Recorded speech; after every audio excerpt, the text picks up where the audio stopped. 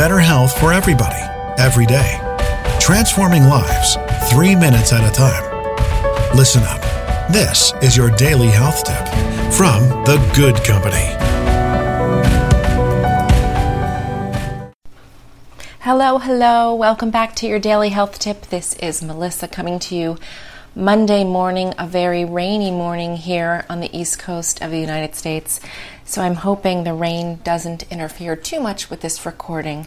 But I want to talk to you this week about a wonderful practice that you can start for yourself anywhere, and that is yoga. Just getting started is a wonderful journey. It can be done anywhere. Your only requirements really are loose clothing, an opened mind, an open heart, possibly a towel if you're looking for something to practice on. As you get more involved, you'll probably want to get yourself a yoga mat, maybe some blocks that will help support you.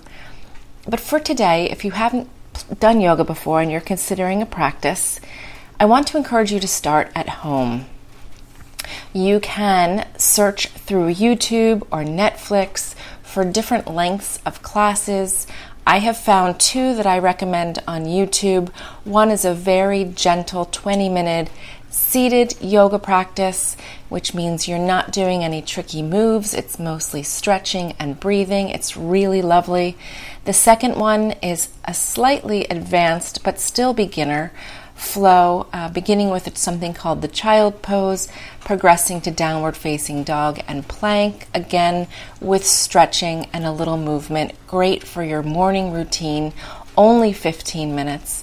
And I want you to remember that a lot of yoga classes typically are 90 minutes long. For me, that generally feels like a really long time to be doing yoga.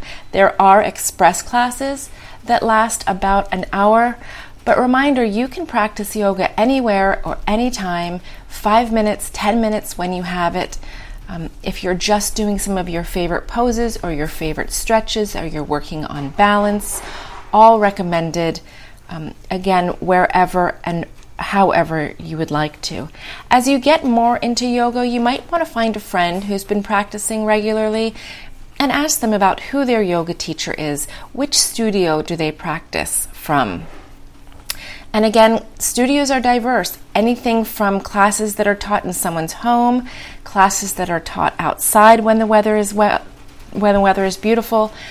A lot of gyms offer yoga classes, and then there are dedicated standalone yoga spaces where you can start your practice. And also, teachers may be trained in one or more styles of yoga. We recommend starting very slowly with a beginner or a seated or a restorative yoga class.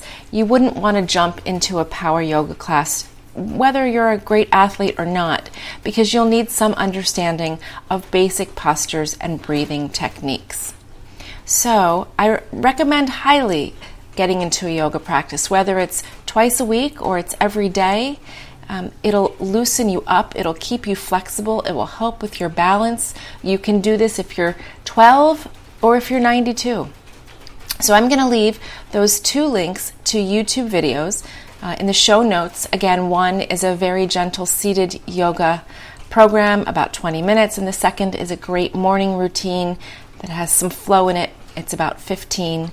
We're going to spend this week exploring all the different types of yoga that I've practiced and takeaways for you so that you can get started and find the style that's right for you. So yoga, it's for everyone. Give it a try.